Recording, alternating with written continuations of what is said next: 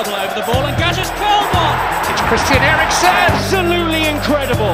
What a screamer from Heung-min One of the best goals of his Spurs career. Top class from Harry Kane. Through to Lucas Moura. Absolutely unbelievable. Hei sann, og velkommen tilbake til en ny episode av Tottenham på 12. Siden sist vi spilte inn en episode har jo preseason for alvor kommet i gang, og det ser ut som en ny høyre wingback også blir klar i løpet av veldig kort tid. Og i dag er jo en veldig spesiell dag for oss i Tottenham på 12, for Lars Peder, du har bursdag! Gratulerer så mye! Takk for det. Det er bursdag i dag, så da må man feire litt, og ja da, det er gøy med bursdag. Ja, det er alltid gøy med bursdag, og det å spille en Tottenham på 12-episode etter at Sevilla, etter at det spilt 1-1 mot Sevilla, det blir vel ikke stort bedre enn det, eller? Nei! Kan det bli bedre enn det? Nei, men det er alltid gøy å se Tottenham, så det synes jeg er 90 vel anvendte minutter selv på en bursdag. ja, men det er bra. Veldig gode greier, Lars Peder. Det blir nok en ganske lang podd i dag også. Vi har jo fått for vane å spille en ganske lengre podd enn det vi brukte i hvert fall i starten. Det har jo blitt et ganske så klart skille der, men vi har jo i hvert fall 2 kamper å prate om. Vi skal ikke prate så veldig mye om den K-League-kampen, men vi kommer jo rett fra en match mot Sevilla. Det er jo litt over en halvtime siden den ble ferdig spilt. Det ble 1-1 mellom Tottenham og Sevilla der, altså. Det første jeg må spørre deg om, Lars Peder, når det gjelder den kampen mot Sevilla. Bortedraktene, er du en fan? Vet du hva? Jeg så jo bildet av de nye bortedraktene for, det er vel bare et par dager siden, og jeg må innrømme at jeg ble ikke akkurat fantastisk superpositiv over det jeg så på de bildene. Så fikk vi jo se det i aksjon i dag da, så det er jo sånn at veldig mange drakter, jeg føler de er finere når man ser dem i aksjon på en fotballbane enn på bilder når de lanseres. Da jeg så den bortedrakten i dag på starten av matchen der, så fikk jeg liksom ikke helt den der følelsen av at disse er så veldig mye finere enn på bildene. Men så jeg synes draktene ble litt finere underveis i kampen. De ble litt finere i løpet av de 90 minuttene, og jeg vil nesten sammenligne litt med hvis du har et favorittband da, som gir ut en låt, og så tenker du med en gang at den låta, den var vel ikke sånn veldig bra, men så hører du låta noen ganger, og så blir den litt bedre og bedre. Jeg fikk kanskje litt grann den følelsen på den der bortedrakta, men fortsatt ganske lav score hos meg, men den står litt høyere kurs da kampen mot Sevilla var ferdig, enn da kampen startet. Ja, nettopp. Det blir spennende å se om den vekser enda mer på det da, etter hvert, Lars Peder. Kanskje ved sesongslutt så elsker du den bortedrakta. Ja, men det kan ende også, og så er det noe med det der at jeg synes en drakt, altså jeg ønsker at fotballen som spilles skal være finere enn drakta, hvis du skjønner. Det er liksom noe gærent hvis drakta er finere enn fotballen som spilles ut på banen, så jeg føler at kanskje er det et eller annet som en liten sånn eim av at dette kan bety at drakta er ikke så fin, men det betyr at fotballen blir desto finere. Jeg føler ofte så er det litt sånn motsetning mellom hvor fin drakta er og hvor bra fotballen er, så sånn sett så kan det være et godt tegn at drakta ikke så fin, men fotballen, wow, den kommer til å bli fantastisk. Så er det jo ofte en sånn liten følelse av at jeg føler i hvert fall etter hvert som sesongen går, og hvis sesongen er veldig bra, så føler jeg draktene automatisk ser bedre ut. At den liksom knytter deg mot god fotball. Da føler jeg at draktene bare ser bedre ut. Det er nok sånn med de sesongene som er vår, spesielt sånn 2016-17-sesongen. Den drakta der ser jeg jo tilbake på som veldig fin nå. Jeg vet ikke om jeg var like stor fan i den kom ut, liksom. Og så er vi sånne dårlige sesonger, altså 2013-14 drakten med denne Hewlett Packard-logoen på midten der. Jeg var ikke sånn veldig fan av den. Jeg likte den når den kom ut, men ved sesongslutt så var jeg liksom, nei, det var ikke helt stor dette her likevel. Så vi får se hvordan det utvikler seg. Jeg er nok litt større supporter av denne drakta enn deg, Lars Peder, for jeg er veldig fan av logoet i midten. Det er et eller annet med det som bare er sånn, ja, veldig tiltalende for min del, og jeg synes fargekomboen er ganske fin, egentlig. Jeg liker egentlig fargekomboen. Syns du det? Altså, det er jo fryktelig grell sammensetning. Hva er det de har? Blått og gult og svart, liksom? Det er jo... jeg synes den fungerer, utrolig nok. Det er noe mer, og så er det ikke sånn veldig ulik fra, var det bortedrakt eller tredjedrakta nå forrige sesong, den som var litt sånn lilla og ish. Den er jo noe av det samme elementet i seg, men nei, vet du hva, det er et eller annet med den jeg liker, Lars Peder. Jeg vet ikke om det er fordi jeg tror det blir en god sesong, at jeg automatisk knytter de gode minner til drakta allerede, liksom, eller hva det er. Men det er noe med det, og logoen i midten, den falt skikkelig i smak for min del i hvert fall. Ja, men det er veldig godt poeng det du sier, at hvis sesongen blir god, så får man ofte et godt forhold til drakta. Så jeg har faktisk kalenderen fra Tottenhams venner på veggen her, og da, jeg har ikke klart å bla videre. Den er fortsatt på april, av en eller annen grunn, men på april, for det er litt sånn, der viser de bortedraktene, mange bortedrakter Tottenham har hatt, og der er den grønne bortedrakten Tottenham hadde da de kom til Champions League-finalen, og det er bildet av Lucas Moura, ikke sant, med det der ikoniske opphoppet sitt med begge hendene i været, og den drakten har jo, tror jeg, alle Tottenham-supportere et veldig godt forhold til, for det var en sesong Tottenham kom til Champions League-finalen, så ja, hvis Tottenham spiller god fotball og vinner mange kamper, så kanskje vi liker den nye bortedrakten mer og mer. Ja, det blir spennende å se. Nå er jo Tottenham tatt seg en liten tur til Sør-Korea den siste veka, spilt 2 kamper der borte mot et K-League All-Stars-lag, som var samlet inn, var vel 2 spillere fra hvert av lagene i den ligaen, og så spilte de mot Sevilla i dag, og de reiser vel tilbake til England, eller i hvert fall tilbake til Europa nå i løpet av morgendagen, var det vel, men herregud, så mange Tottenham-fans, eller skal vi si Tottenham, eller skal vi si Heung-min Son-fans der borte, Lars Peder? Nei, jeg synes vi skal si Tottenham-fans, fordi det er helt, for å ta det først, altså det er helt vanvittig å se hvor populære Tottenham er der borte. Altså, det startet jo på flyplassen da Tottenham kom, og med Heung-min Son som tok dem imot og sto og vinket der, og masse, og allerede der så vi hvor mange forskjellige Tottenham-drakter det var, med ikke bare Heung-min Son bakpå, det var alle mulige spillere, det var Skip og Dyer, og det var sånn Bentancourt-drakt, og det var alt mulig. Jeg så til og med en Norwich-drakt med Skip bakpå. Ja, helt sant. Og det har jo vært utsolgt på begge de matchene de har spilt der, over 60 000 på første og over 40 000 på andre, så over 100 000 tilskuere i løpet av de 2 kampene der, og det kryr av Tottenham-drakter med alle mulige spillere og numre bakpå, og jeg trodde jo kanskje i utgangspunktet at det var nesten utelukkende Heung-min Son som var så populær der, men det virker som faktisk Tottenham, altså laget Tottenham, ikke bare Heung-min Son, men Tottenham Hotspur fotballklubb er ekstremt store i Sør-Korea, og det må jeg bare si, at det er jo sånn at når man er på kamp på Tottenham Hotspur Stadium, så er det jo ganske mange sørkoreanere som er der og ser på, og som har tatt den lange turen, og når vi ser hvor enormt populære Tottenham er i Sør-Korea, og ser hvordan folk bare stiller opp og er så utrolig entusiastiske på Tottenhams vegne når Tottenham er på tur i Sør-Korea, så må jeg bare si at jeg synes det er utrolig kult å se at mange av disse også tar den lange turen, bruker masse penger, masse tid på å dra til Nord-London for å se Tottenham på Tottenham Hotspur Stadium, så det synes jeg man skal tenke litt på neste gang man kanskje er på kamp der, kanskje man har sete ved siden av en som har dratt fra Sør-Korea. Tenk hvor utrolig mye det laget, den klubben, betyr for så mange mennesker der borte. Tenk hvor mye tid de har brukt, tenk hvor mye penger de har brukt, tenk hvor mye Tottenham betyr for dem. Jeg synes vi skal hylle det. Det så kult at Tottenham så store der borte.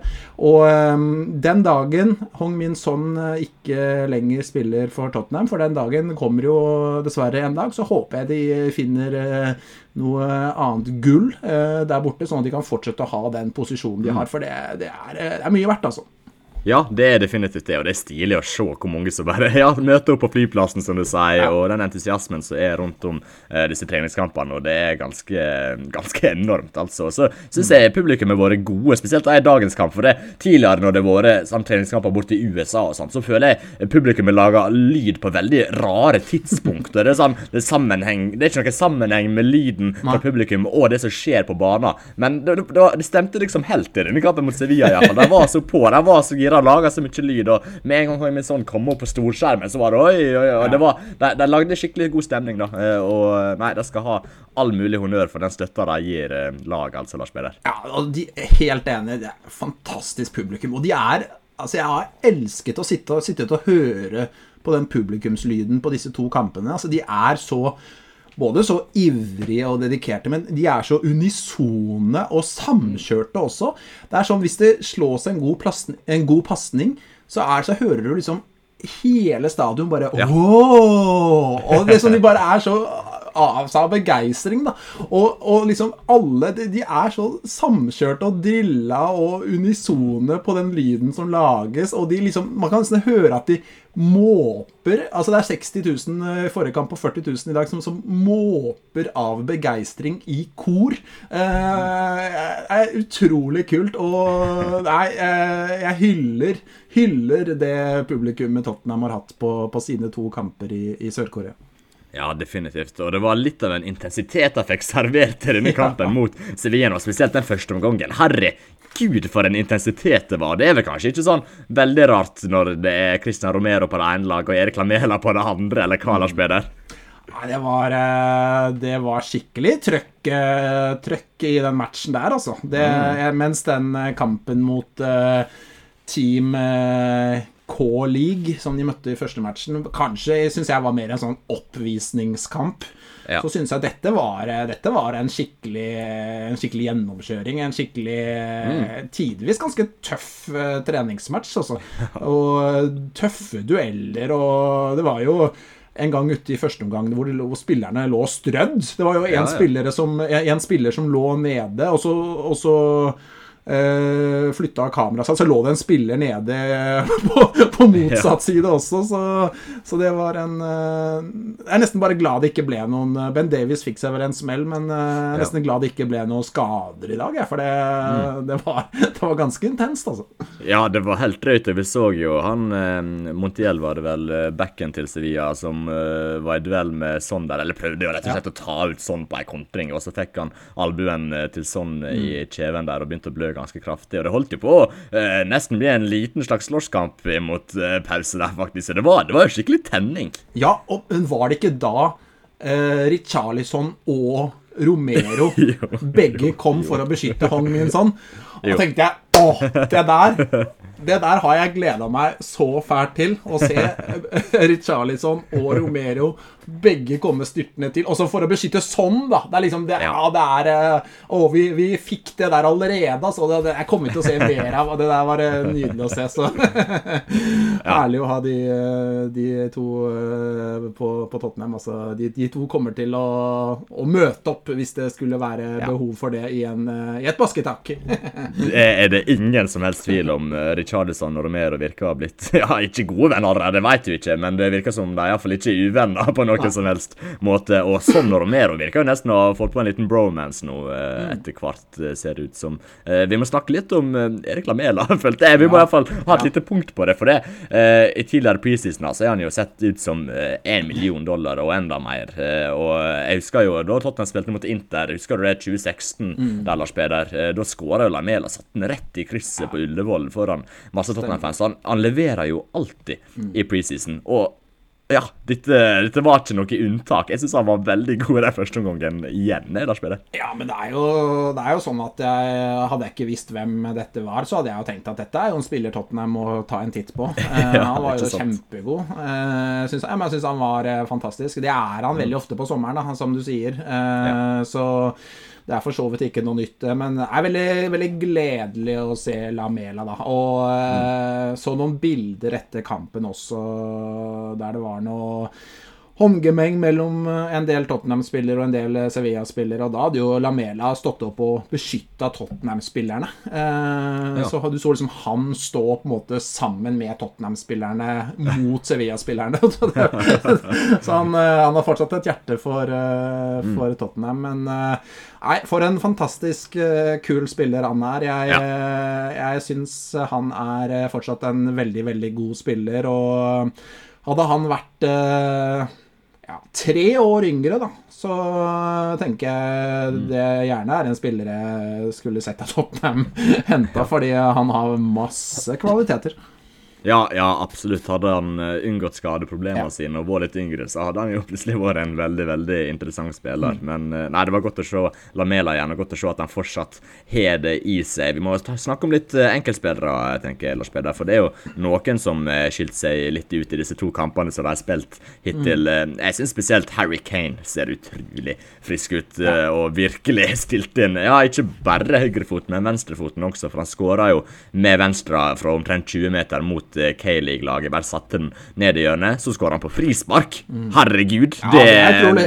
Ja, nå står ikke verden seg til neste påske, for å si det sånn, for det var ikke den beste muren der da, men likevel, det var fortsatt et frisparkmål fra Harry Kane, det sjelden var det. Så hadde han jo en skikkelig suser, som ble annullert nå I første omgangen mot Sevilla også. Det var et kjempebra skudd, og så satte han jo 1-0-skåringen, den eneste skåringen til Tottenham I denne kampen inne I feltet. Så Harry Kane, den oppkjøringen han har nå ja, vi må kunne si at den bedre enn det som skjedde I fjor I alle fall. Ja, det store kontraster, og sånn som ting var I fjor da han ville bort og ikke spilte første seriematch, og ja, det var så mye kaos, og så ser vi nå, og ja, både som du sier, hvordan han presterer på banen, skårer mål, skårte I dag igjen, leverer, gjør veldig mye bra ut på der, men også det der å se en del av det, det litt sånn kult da med den turen til Sør-Korea, for de legger ut litt sånn videoer, og man får sett det med litt andre settinger også. Han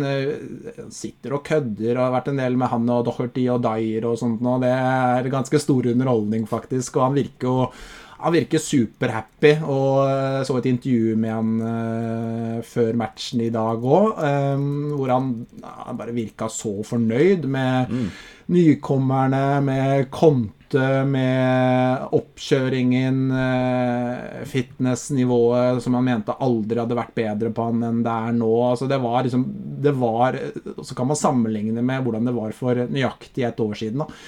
Så veldig gledelig å se, og ja, jeg bare krysser fingre og tar for at vi kanskje kan få en ny kontrakt på han snart. Det hadde liksom vært prikken over I-en da. Ja, definitivt.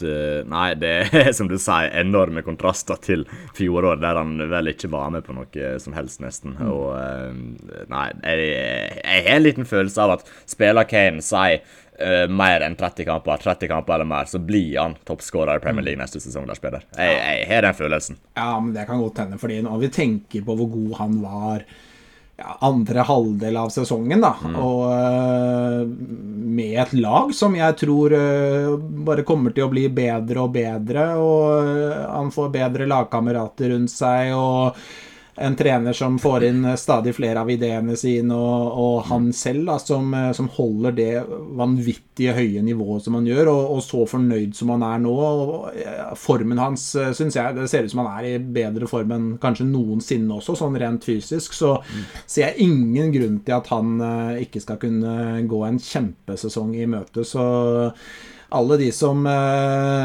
veldig sånn på den der Haaland-greia på Fantasy, Kane koster det samme, altså, og Kane har faktisk bevist mye i den ligaen der i en årrekke, så uten at dette skal bli en fantasy-prat, men for å si det sånn, så jeg har enormt store forventninger til den sesongen Kane står foran. Jeg tror det kan bli veldig, veldig bra. Han har sett sylskarp ut, synes jeg faktisk også nå tidvis i disse to treningskampene i Sør-Korea. Ja, jeg helt enig. Jeg tror Kane går en veldig, veldig fin sesong i vente. En annen som ser frisk ut jo Heung-min Son. Leverer jo målpoeng som alltid, og det må jo være utrolig kjekt for han å spille foran alle disse fansa bort i Sør-Korea, Lars Peder. Ja, dette her unner jeg sånn. Jeg synes det så fint at de fikk til den turen der. Og det må de jo bare gjenta, altså jevnt og trutt, altså fordi at når jeg ser hvordan sånn, han har jo bare gått rundt og smilt hele uka har man inntrykk av, og har jo tatt med laget ut på lokale restauranter og nei, det har vært helt rått å se, og fikk seg scoring i den første kampen og assist i dag, og blir jo hyllet av fansen som endelig, mange av dem da, som endelig får se han live. Mange av de som ikke har sett han, i hvert fall ikke for Tottenham da, live før, så jeg tror han har hatt sin beste uke i fotballkarrieren omtrent, altså dette tror jeg har vært veldig stort for Heung-min Son. Ja, definitivt. Jeg tror han storkoset seg de siste dagene, altså. Elvis tilstander, altså. Ja, men det jo helt sykt. Det Elvis, det Beatles, det hele den pakka der, det ganske drøyt, så han må ha hatt noen kjekke dager i heimlandet sitt. Noen andre spillere som jeg synes det sett friske ut i løpet av disse to kampene, og jeg skal jo selvsagt ikke bedømme for mye ut fra disse to kampene, både den ene eller den andre retningen, men likevel, jeg synes det noen spillere som har sett veldig gode ut. Eric Dyer en av dem, altså, han har sett strålende ut, spesielt i den Cayley-kampen, og da motstanderen jo ikke all verden selvsagt, men likevel, han skiller seg ut sammenlignet med resten av Tottenham-spillerne også, synes jeg, for det, nå pusher han veldig mye mer opp i midtbaneleddet, eller i hvert fall opp fra forsvarslinja og opp mot midtbanen, for å involvere seg i spill og bli med fremover, og det så vi også på den scoringen han hadde i den kampen med venstrefoten. Herregud, for et skudd det var, forresten. Da han blir med, han veldig komfortabel med ballen i beina, og så slår han noen herlige krossere også, så vet du hva, Eric Dyer, han i likhet med Harry Kane sett veldig, veldig fin og frisk ut nå i de første to kampene eller spillet. Ja, helt enig. Den rollen han fikk da, under Conte, etter at Conte kom i november i fjor der, med den midterste posisjonen i den treeren bak, den passer han så utrolig godt. Og jeg synes helt enig at han har sett bra ut i treningskampene nå, så jeg veldig komfortabel med at han et klart førstevalg i den posisjonen inn i ny sesong også. Jeg ser ikke noe behov og ønske i det hele tatt om at den posisjonen skal oppgraderes. Jeg litt sånn usikker på dekningen bak han, det det eneste, men han har sett veldig, veldig god ut igjen, og det synes jeg stort sett han har vært i nær sagt hver eneste kamp etter at Conte kom inn, og han fikk en litt annen rolle enn det han hadde før Conte kom.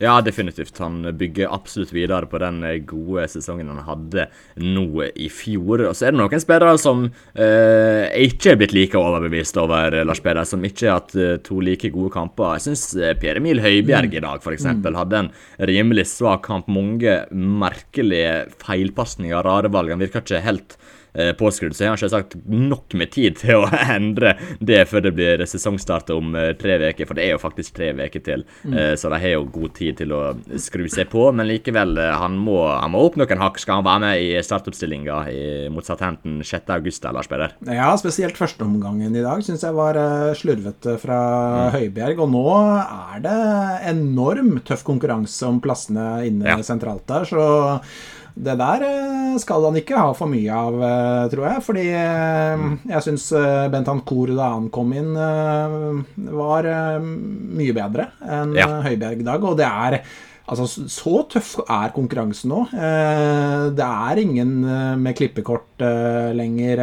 Høibjerg hadde jo det spesielt, egentlig hele sesongen sist, men spesielt i andre halvdel, så spilte han jo alt uansett. De hadde jo ikke alternativer. Sånn det ikke nå lenger, og jeg synes han også var litt rufsete I dag, altså,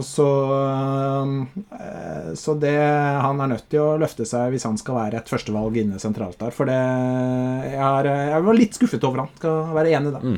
Ja, absolutt, og som du sier, Lars Peder, konkurransen enorm på de plassene der, og leverer ikke bra nok inn mot sesongstarten, og så tviler jeg på at en får starte der, altså jeg må levere skikkelig bra, spesielt på en Tankor-spiller som han gjør, så kan det se tight ut for Høibjerg sin del om han ikke løfter seg. Så det 2 ting jeg helst vil slippe å se igjen etter disse 2 kampene. Jeg tweetet det jo I stad, men jeg må si det her også. Men Davinson Sanchez som venstre midtstopper, herregud, det sjelden jeg ser noen som mer ukomfortabel I det som egentlig skal være en posisjon han skal kunne bekle ganske greit. Altså han jo en midtstopper, da skal han kunne se grei ut I en midtstopperrolle, nesten uansett hva slags konstellasjon eller hva slags side det av banen. Men nei, du så det fra start av, vet du, det var første 10 sekunder, så bare sendte han ballen utover sidelinja, fordi han må ta den med venstrefoten, og han kan ikke være noe annet enn en helt nødløsning på den venstre midtstopperplassen, for det, nei, vet du hva, Conte, jeg ikke lyst, hvis du hører på Conte, han skal ikke spille der igjen, det kan ikke,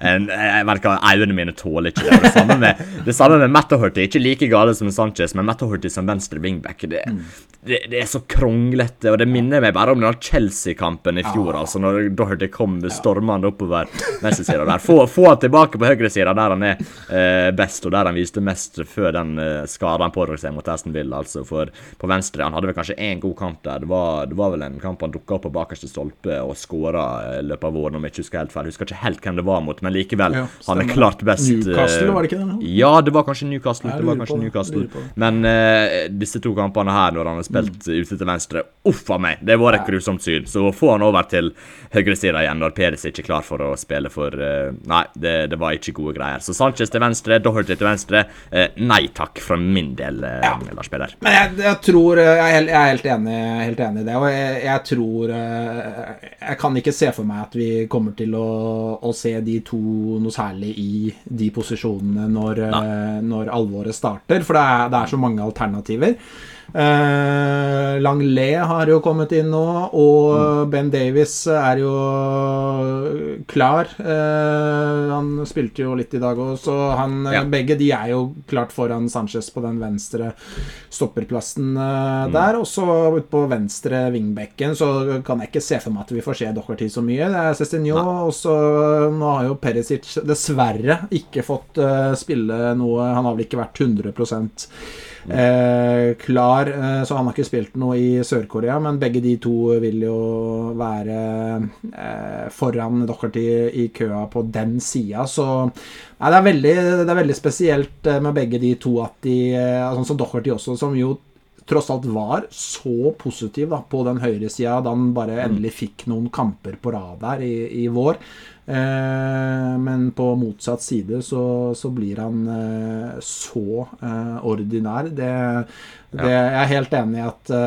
skal de bruke de 2, så altså Doherty en høyre wingback. Altså han det må jeg bare si, for det han spilte jo ute av posisjon egentlig hele første sesongen sin I Tottenham. Han spilte jo høyreback, og så har han spilt en del venstre wingback nå etter at, men altså når han endelig fikk noen kamper på rad I det som hans posisjon, som høyre wingback, så ble det jo egentlig veldig bra, veldig fort. Faktisk, så, men det også der han må spille, at han spiller noen gode kamper på rad på høyre wingbacken betyr ikke at han plutselig kan gå inn og spille på venstre siden, og at man forventer at han like god der, for han så veldig mye bedre på sin foretrukne side. Så nei, men jeg tror ikke det noe stor fare for at vi får se Doherty på venstre siden. Det Sessignon, det Perisic, og foreløpig så jo Reguilón der også, så selv om han sikkert forsvinner så, men det I hvert fall mange og bedre alternativer enn Doherty på venstre siden I hvert fall. Ja, det er dobbeltdekning både på venstre midtstopper og venstre wingback foran de to eventuelt, så det tror jeg skal gå helt fint. Så er det noen spillere det er litt interessant å prate om.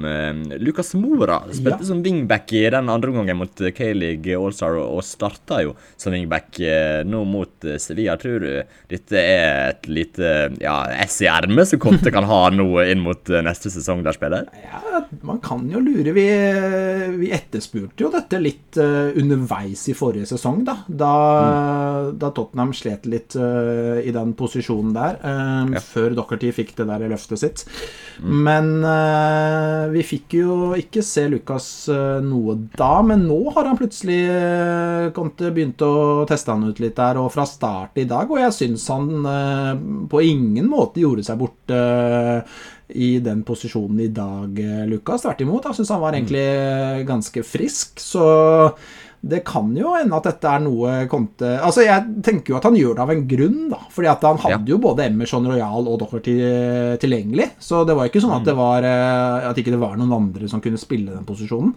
Så tydelig at dette er noe han driver og har litt grann i bakhodet og driver og funderer litt grann på sånn når han ligger og ikke får sove om kvelden, Conte, altså.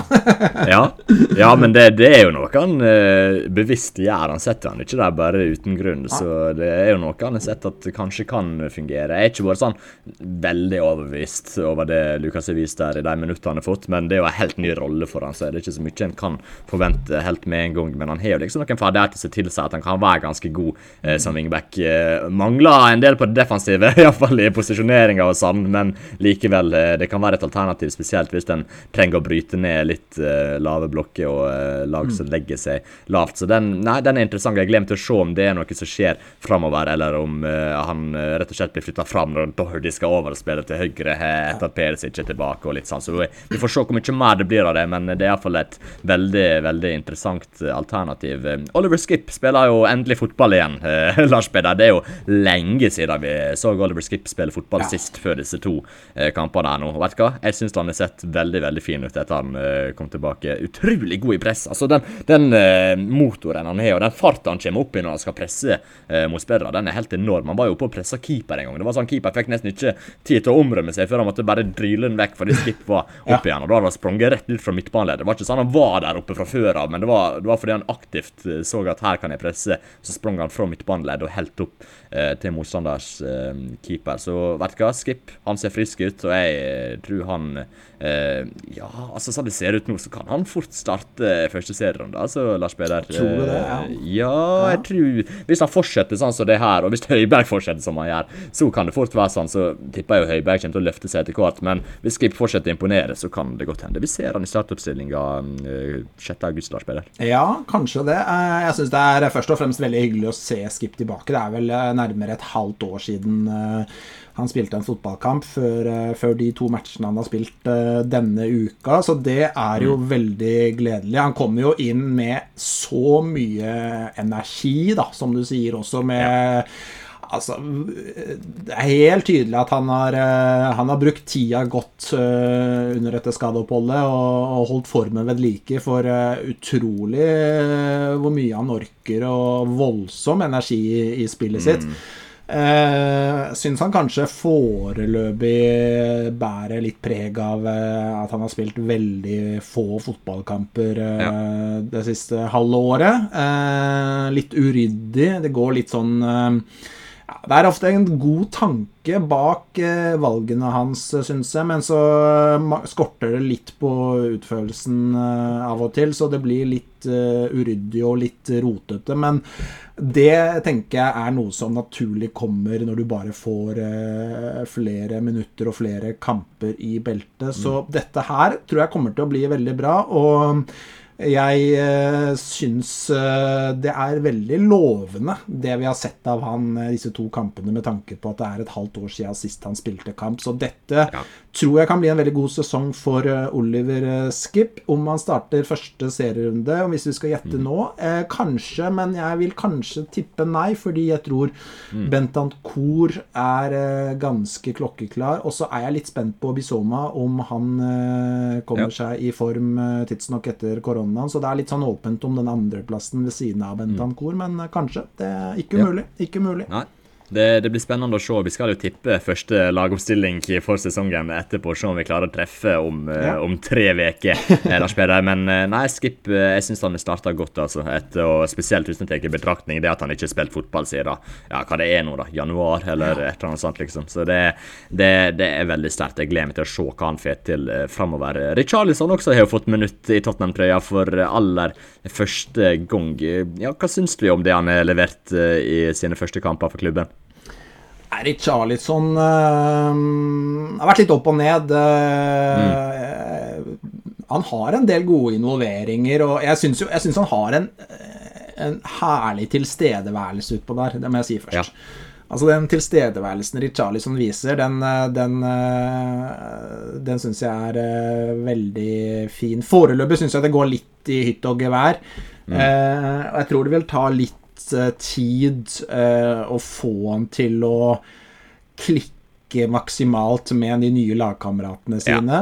Men jeg synes vi ser glimt av at det bor en god fotballspiller der. Det det ingen tvil om. Og sånn som i den første kampen, da møtte de jo ikke verdens beste lag, men når han spilte, altså etter pause, han spilte litt grann bredere. I første omgang spilte han jo i midten, men i andre omgang når han spilte litt bredere, og du ser han har litt det der midtspissgenet i seg, men han har litt bredere utgangsposisjon. Da synes jeg han var da så han ganske skarp ut, for da han veldig vanskelig å forholde seg til for motstanders bekk og stopper, spesielt da når du har Kane ved siden av deg. Kane som tiltrekker seg veldig mye oppmerksomhet på begge stopperne, og så har du Richarlison som ikke ligger så bredt at bekken på en måte naturlig kan ta han ut, men havner litt sånn i en mellomsqueeze mellom motstanders bekk og motstanders stopper. Da synes jeg han fikk en del rom og så ganske skarp ut.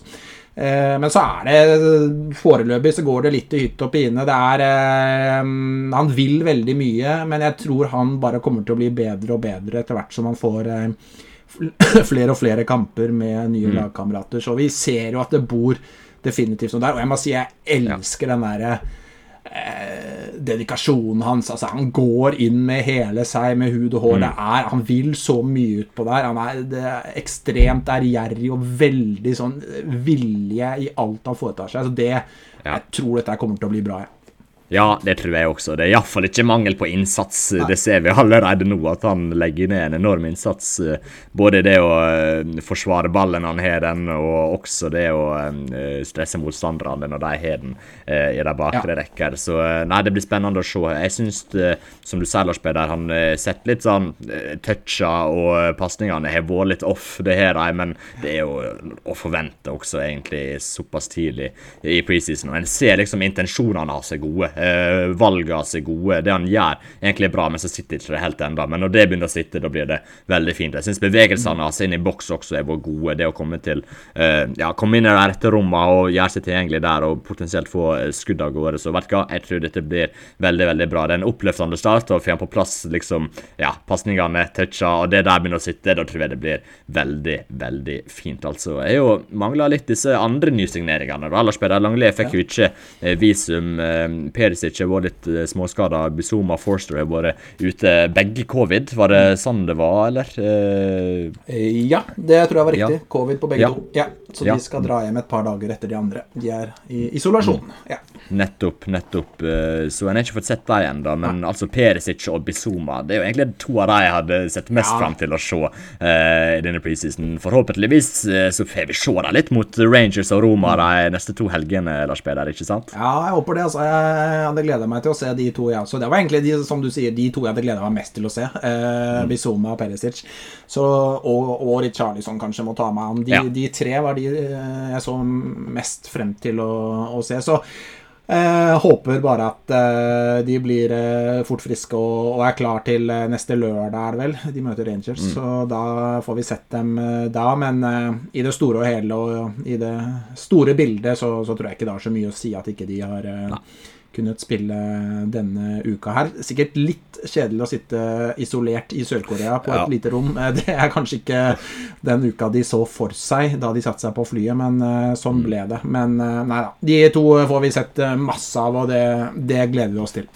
Ja, det blir helt enormt gøy faktisk å se deg i Tottenham-trøya, men for å oppsummere preseason så langt da, Lars Peder, alt i alt ganske bra. Jeg føler det strukturen i laget i hvert fall er tydelig.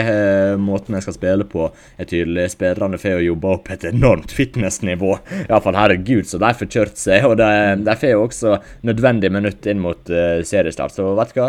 Jeg synes det ser ganske bra ut. Er du enig i det? Ja, altså disse treningskampene på sommeren, når de er inne i en veldig tøff treningsperiode som de er nå, det er litt sånn begrenset hvor mye man kan lese ut av de kampene, synes jeg.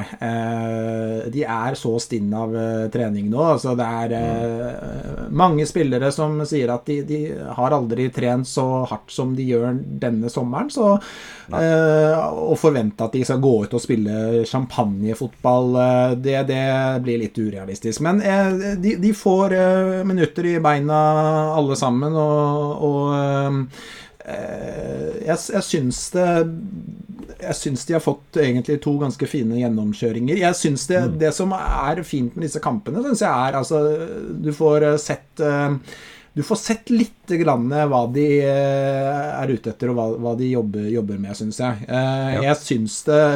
Jeg syns tidvis mot Sevilla i dag, synes jeg vi fikk se et presspill som var ganske bra. Så jo det for eksempel før 1-0-skåringen til Kane der.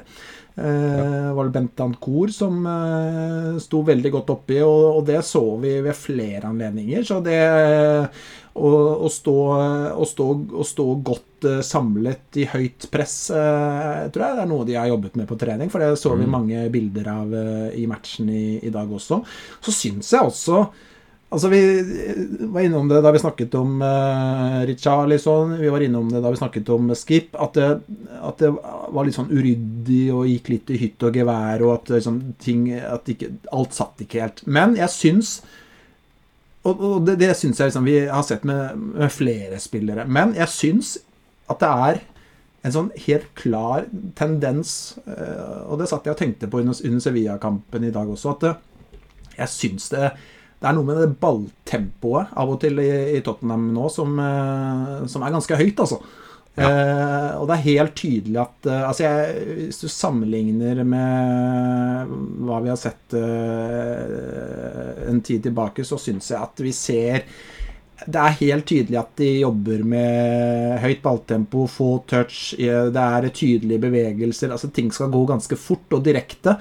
Og det fikk vi noen gode bilder på, synes jeg, i dag mot Sevilla, og så man er ikke helt oppe der man skal være per nå, men jeg tror vi kan få se et Tottenham-lag etter hvert hvor ting går ganske fort opp, tilbake, inn, ut, altså det er tempo i ting, altså det synes jeg var litt kult å se at de prøvde på i dag også, lyktes litt og mislyktes litt, men det var tydelig at de forsøkte på det. Ja, definitivt, og det så vi jo når Sevilla prøvde å presse høyt også, at de havnet i ganske trange situasjoner, men likevel så visste medspillerne og der rundt hva de skulle gjøre, og hva rom de skulle bevege seg for å åpne opp, og så spilte de på få touch for å komme seg ut av situasjonene, så det var veldig, veldig fint. Og så vi, som du sa, Lars Peder, presspill også veldig, veldig bra. Skip og Richarlison synes jeg var ekstremt gode i presset tidvis der, spesielt i første omgang. Så var det noen ganger der de bare tvinger Sevilla ut av banen, nesten, ved å presse bra. Så det var veldig, veldig oppløftende. Det er jo en høyre wingback på vei inn døren, Lars Peder, som vi må prate om. Der er jo blitt like noen bilder av at han har blitt intervjuet i Tottenham-trøya, så vet du, at han her ikke skal signere det. Jeg klarer ikke å se at det ikke skal skje, altså. Han signerer for Tottenham nå. Han har kanskje gjort allerede. Den offentliggjøringen, den kommer veldig snart også, det er helt sikker på. Jeg tipper jo, vi bruker å legge ut en tweet, Lars Peder, om når disse spillerne som kommer inn skal bli offentliggjort, for med dagens ryktebørs og Twitter og sånn, så finner en jo gjerne ut av spillere på vei til klubben før de har signert og før de står der med trøya i handa. Jeg tipper vel i morgen 11.02 eller 10.02 eller noe sånt, så jeg håper jo de drøyer den til morgen. Fått nok sosiale medier-ting fra Sevilla-kampen, vet du, så da må de spare det til morgendagen. Det var rutinert. Ja, du tipper vel i dag, gjør ikke du det, Lars Peder? Jeg tippet 11.02 i dag, jeg. Og jaggu, jeg har jo på notifications på den Tottenham-twitteren, og det jaggu så peip det i mobilen fra Tottenham 11.01. Ja, men det var men jeg burde jo skjønt at i dag så er det full fokus på den Sevilla-kampen, og så tipper jeg det kanskje kommer noe i kveld eller i morgen.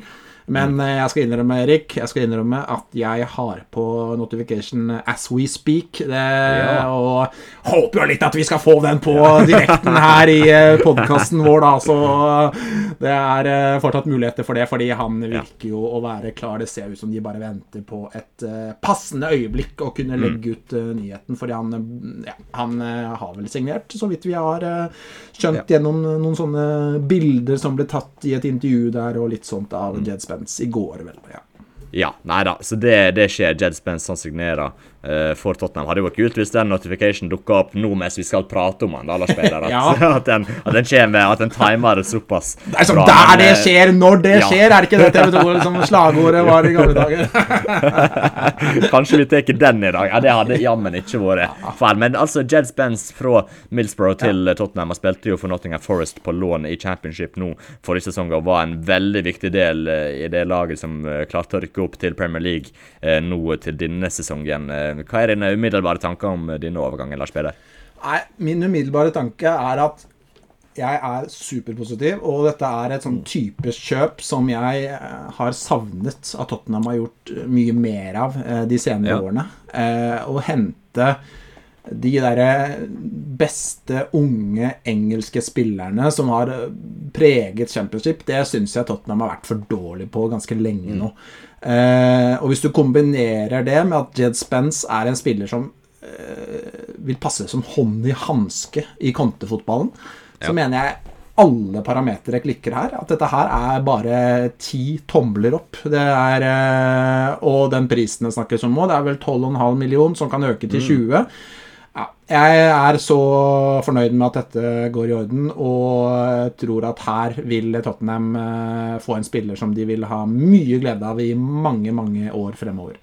Ja, det er ekstremt spennende, og jeg ser flere som sammenligner det litt med å signere Kyle Walker den tiden han gjorde det, for det er jo ganske lignende spillertyper, og vet du hva, Spence er utrolig spennende. Litt sånn, Reece James også, 2018-19-sesongen, eller var det 1920, en av de 2 sesongene i hvert fall, så herjer han ganske greit i Championship, han også. Vi ser jo hva slags steg han er tatt etter hvert for Chelsea, så potensialet er jo skyhøyt, og Spence har ikke stått tilbake for noe av det de 2 leverte i Championship, om jeg ikke husker helt fær fra Walkers tid i Sheffield United heller, men Spence er jo en veldig interessant spiller. Jeg har forberedt meg litt på hva slags type spiller han er. Sett noen, ikke bare en video, men noen videoer til og med, Lars Peder. Jeg så ikke så mye Nottingham Forest forrige sesong, jeg skal innrømme det altså, så jeg har liksom ikke sånn fulle kamper, og det inntrykket av han, som jo egentlig en bør ha når jeg skal uttale seg om en spiller, men jeg har i hvert fall satt meg ned og gjort noen notater fra det jeg har sett av video. Jeg har jo sett litt på stats og hva slags type han er, og først og fremst Spence er en enorm atlet. Altså han er bare en atlet. Han er veldig rask, både når det gjelder akselerasjon og det å ha tempo over lengre distanser, og så er han jo bygd ganske så robust fysisk også, så han har liksom de 2-3 tingene i tillegg til at han er god balanse og ganske smidig, så han er bare veldig, veldig atletisk og kan egentlig dominere hele siden med den farta og fysikken og den kombinasjonen av de 2 som han har. Så han er en veldig artig spiller. Altså han er gode dribleferdigheter, og når han kombinerer det med den farten han har, så gjør det at han bare blir så gøy å se spille fotball. Han prøver liksom alltid å gå for det. Veldig uredd i stilen, utfordrer en mot en nesten hver gang han får sjansen til det. Og så gjør han seg også veldig tilgjengelig ute på siden. Altså han gjemmer seg ikke vekk. Han liksom tilgjengelig hvis en spiller mer sentralt i banen har lyst til å slå den ut på siden, så gjør han seg tilgjengelig. Så hvis Harry Kane har lyst til å droppe djupt og slå ut til høyre, som vi jo veldig ofte så når Sergio Aurier spilte som wingback, husker du det, Lars Peder? Da likte jo Kane veldig godt å droppe djupt og slå ut hit. Jeg tror jeg kan få noe lignende med Spence der ute. Så han jo fortsatt litt uferdig, kommer til å gjøre noen feil her og der, og trenger å bli coachet en del av Conte, men potensialet rett og slett veldig høyt. Liker godt å komme inn i motstanders 16 meter også, det han god på. Har høgda til å være en ganske bra trussel, for eksempel på bakerste stolpe. Hvis Perisic kommer til et innlegg ned langs venstre side, da, så kan Spence plutselig dukke opp på bakerste stolpe og heade ballen i mål derfra ved å bruke høgda og fysikken sin.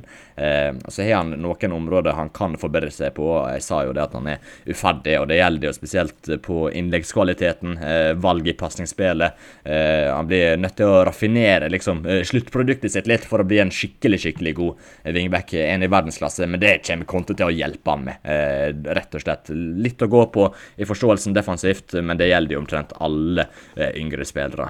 Og som du sa, Lars Peder, han passer jo veldig godt inn i dette systemet. Han jo en veldig naturlig wingback på den høyre siden, og han skal passe meget fint inn i Contes system, rent posisjonsmessig, men også spillestilsmessig, for dette Tottenham-laget liker jo å angripe raskt, og det kommer Spence til å bidra godt med å gjøre. Så nei, dette her utrolig bra. Han ung, høyt potensial, han homegrown, som en jo trengte. En trengte spillere i den kategorien, og han passer fint inn i fotballen, og som du sa, 12 millioner pund, som kan bli 20 millioner pund om add-ons blir aktivert. Det også en veldig fin sum, altså. Nei, det rett og slett veldig mye å like med den overgangen, Lars Peder. Altså, en viss risiko det jo. Den finnes det jo, for han spilte i Championship, det der han viste tingene sine, og det steget opp fra Championship til Premier League jo ganske stort, men jeg tror han har det meste som skal til for å lykkes det, altså. Så dette her, det tror jeg blir bra. Han, absolutt, og det som også litt interessant det jo at han spilte jo 3 FA Cup-kamper mot Premier League-motstand sist sesong. Det var vel var det Liverpool, Leicester og Arsenal. Sant, ja.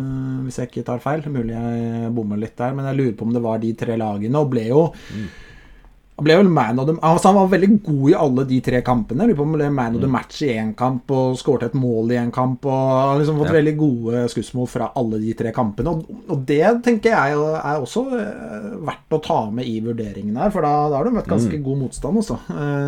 Spesielt Liverpool og Leicester da, selvfølgelig.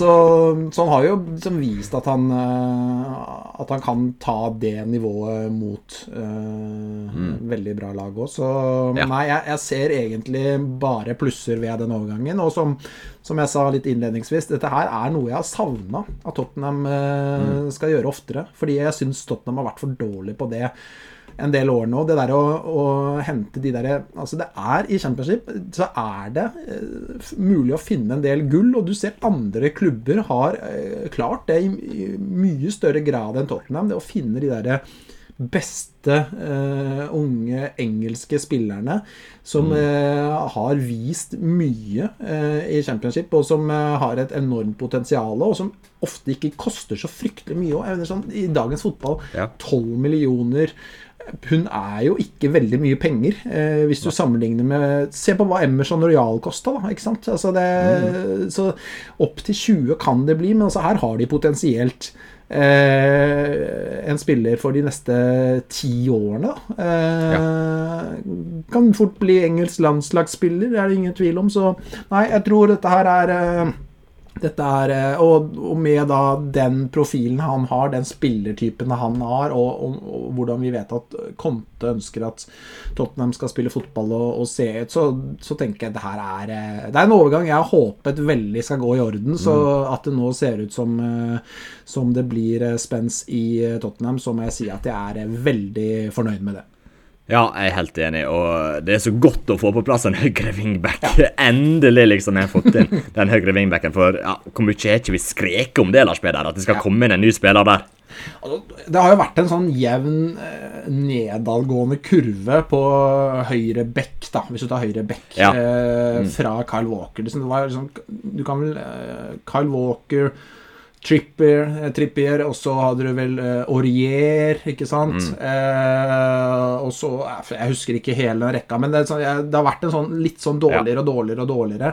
Og nå, for første gang da, så er det lov å håpe at Tottenham skal bli bedre i den posisjonen enn de har vært de siste årene. Men så er det også, det som jeg også synes er et interessant aspekt ved dette, er at hva nå hvis Conte, la oss si, blir en sesong til, og så drar han, altså det blir veldig hypotetisk, og så kommer det inn en ny trener som skal spille med 4 bak igjen.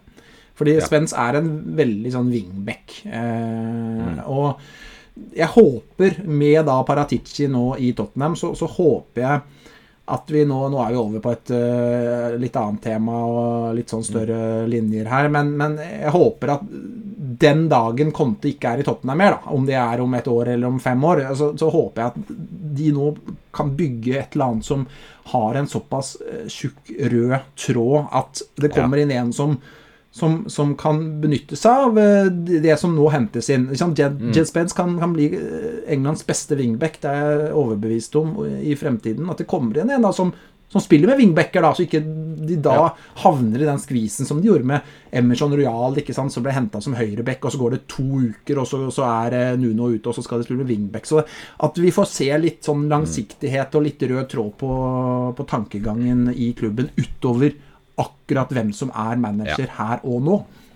Ja, absolutt, og det er jo det som skal være fordelen med å ha en sportssjef eller en sportsdirektør som skal styre dette over flere år, at en får liksom en retning i det, og at det er en rød tråd, som du sier, i det en gjør. Så det er lov å håpe at det blir en realitet i tida fremover, i alle fall. Jeg er litt spent på hvem som ryker av Doherty og Emerson. Jeg faktisk, og jeg vet ikke om det er helt sånn, jeg vet ikke om det er helt avgjort fra Contes side, egentlig hvem av de som skal ut. Jeg tipper jo at det er Doherty som blir værende, at Emerson til slutt stikke. Han er jo blitt linket litt til Atletico Madrid. Jeg tror det hadde passet han ypperlig. Altså hadde han gjort en veldig god jobb for Atletico Madrid som en høyreback i et lavtliggende lag. Det tror jeg hadde passet Emerson ekstremt godt, mens Doherty passer jo den wingback-rollen som Tottenham skal spille med ute til høyre der denne sesongen.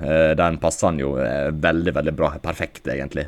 Så sånn rent spillstilsmessig så er det jo ingen konkurranse engang. Men så er jo Emerson veldig mye yngre enn Doherty igjen, som jo kanskje kan være med å påvirke dette her. Hva tenker du, Lars Peder, Doherty eller Emerson som blir værende i Tottenham? Nei, jeg har grublet litt på det samme og hva jeg håper. Jeg har jo landet på at jeg håper Doherty blir, og at Emerson drar, hvis de skal selge en av dem. Jeg har noen argumenter for det. For det første så synes jeg, altså, da Doherty, som jeg var inne på i stad, endelig fikk noen kamper på rad på den wingbacken sist sesong, så begynte han plutselig å levere veldig bra. Og hadde jo i løpet av 5 kamper der, så hadde han en scoring og 3 assist og 0,5 expected målpoeng per kamp, og var jo plutselig bra når han endelig fikk spille i det som faktisk er hans posisjon. Så det er jo viktig å ta med seg. Ja, Emerson Royal også fikk seg et løft på slutten der, men jeg mener fortsatt at det er et større wingback potensial, eller kall det hva du vil. Jeg mener det er mer kvalitet i Doherty på den plassen enn Emerson Royal. Og så er det også en annen ting da, som jeg synes er litt viktig å nevne, er at med Jed Spence da, som kommer inn, altså alt tyder jo på, og vi håper jo alle at om kanskje et år da, så er Jed Spence et soleklart førstevalg i den posisjonen der. Kanskje vil det da være litt sånn nå første sesongen at det blir litt rotasjon, og at han blir faset inn litt gradvis, Jed Spence. Og da kan det være greit, tror jeg, som ny i Tottenham og Premier League, å ha en mentor i hermetegn i den posisjonen, og da vil jeg mye heller at Jed Spence skal ha Matt Doherty som mentor enn Emerson Royal. Jeg ser ikke Emerson Royal som en sånn mentoremne, det gjør jeg virkelig ikke. Jeg tror de kan få mer penger for Emerson Royal enn for Doherty, det et argument. Og så synes jeg må si at Matt Doherty fremstår, synes jeg, som en veldig bra fyr, altså. Det god kompis med Dyer og Kane, det bare det et kvalitetsstempel. Emerson Royal, ja, han kul, men det blir litt sånn for meg, det blir kanskje litt mye sirkus, bling-bling, litt mye... For mange compilations. Ja, det blir litt sånn, jeg tror vel sånn, jeg tror kanskje Doherty mer, hva skal jeg si, bærekraftig for miljøet i Tottenham enn det Emerson Royal så hvis summen av de punktene jeg var innom nå gjør at skulle jeg valgt, så lander jeg på at Doherty skal bli værende. Men jeg ikke helt fremmed for at kanskje begge blir, Erik. Jeg ikke helt fremmed for det. Jeg blir ikke superoverrasket hvis både Emerson og Doherty blir, altså. Vi får se. Ja, det blir spennende å se. Da får en jo plutselig veldig mange alternativer i den posisjonen. Jeg synes jo det blir for mange alternativer, så jeg håper jo en av dem fer. Jeg håper det blir Emerson, og en får en god sum for han. Og det tror jeg en kan få i dette markedet også. Jeg tror en kan få ganske bra med penger for Emerson. Og så har en jo, Lucas Moura da, som tre-alternativ eventuelt, hvis Emerson stikker som wingback. Så nei, jeg håper Emerson blir solgt. Jeg håper ikke en sitter igjen med de tre der, altså. Det blir for mye, Lars Peder. Det blir for mye, altså. Ja, det kanskje litt råflott. Ja. Det jo en posisjon som den ekstremt kraftkrevende, så det klart at jeg ser jo sånn som på venstre så vil de jo ha nå, altså hvis Reguilón drar da, så har de Sessegnon og Perisic, og så har de, jeg mener sånn, ideelt sett så bør de kanskje ha en tredjemann som kan spille der, som kanskje egentlig spiller i en annen posisjon, men som kan spille der. Og da har de kanskje noen som Ben Davies, som kan spille på venstre, som et sånn tredjevalg, i og med at Langley nå har kommet og kan spille venstre stopper. Kanskje det da litt samme greie med Lucas på høyre nå, da, i og med at han har fått litt spilletid, at han blir sånn tredjevalg der, og i så fall så blir kanskje Emerson overflødig da. Ja, jeg håper bare fortsett du, Lars Peder. Og så det jo, så kan jeg jo ta det argumentet motsatt vei som mange sikkert har, og det at Emerson Royal yngre og har et større potensial til å utvikle seg og bli bedre enn det han i dag, og den jeg helt enig i. Altså Emerson vel en 7 år yngre enn Doherty cirka, så jeg helt enig i det at utviklingspotensialet til Emerson større enn utviklingspotensialet til Matt Doherty, men jeg synes likevel ikke det veier opp helt. Jeg klarer ikke helt å se for meg at Emerson Royal skal bli en veldig, veldig god wingback. Jeg synes han har en del for mange mangler i spillet sitt til at det virker veldig sannsynlig. Ja, jeg enig. Han ikke noen wingback, han kommer ikke til å bli det heller, tror jeg da, rett og slett. Så nei, det blir spennende å se, men jeg tror nok Emerson tilgjengelig for et salg hvis det kommer et greit bud på han. Tida fremover nå, Lars Peder, det jo fortsatt ganske lenge igjen av overgangsvinduet. En har sikret seg mange spillere. Nå vi oppe i 6 spillere totalt. Ja, 6 med Spence, så det utrolig. Altså, vi jo bare i midten av juli, så det helt sjukt dette her. Altså. Ja, det uhørt for Tottenham å holde på denne måten her, og nå det jo faktisk 1,5 måned igjen av overgangsvinduet, så det jo lenge igjen. En har jo altså denne pengekista, denne warchesten har jo blitt snakket opp og ned og i mente om Lars Peder, men jeg tror vi det at mye mer av disse pengene blir brukt denne sommeren, eller kan hende da sparer den til neste sommer for å potensielt kunne sikre seg de hovedmålene som de hadde for denne sommeren, for det virker som de kanskje må vente en sommer før for eksempel Bastoni eller Guardiol den midtstopperrollen fort blir tilgjengelig. Tror du vi får se at cashet splasher nå i løpet av den siste 1,5 måneden av vinduet, eller tror du det blir litt avmålt nå inn mot resten av vinduet? Jeg tror nok det handler veldig mye om altså jeg ser for meg at de har noen de veldig interessert i, Og så handler det nok mye om de spillerne blir tilgjengelige, om det mulig å få tak i dem, da, rett og slett. Ja.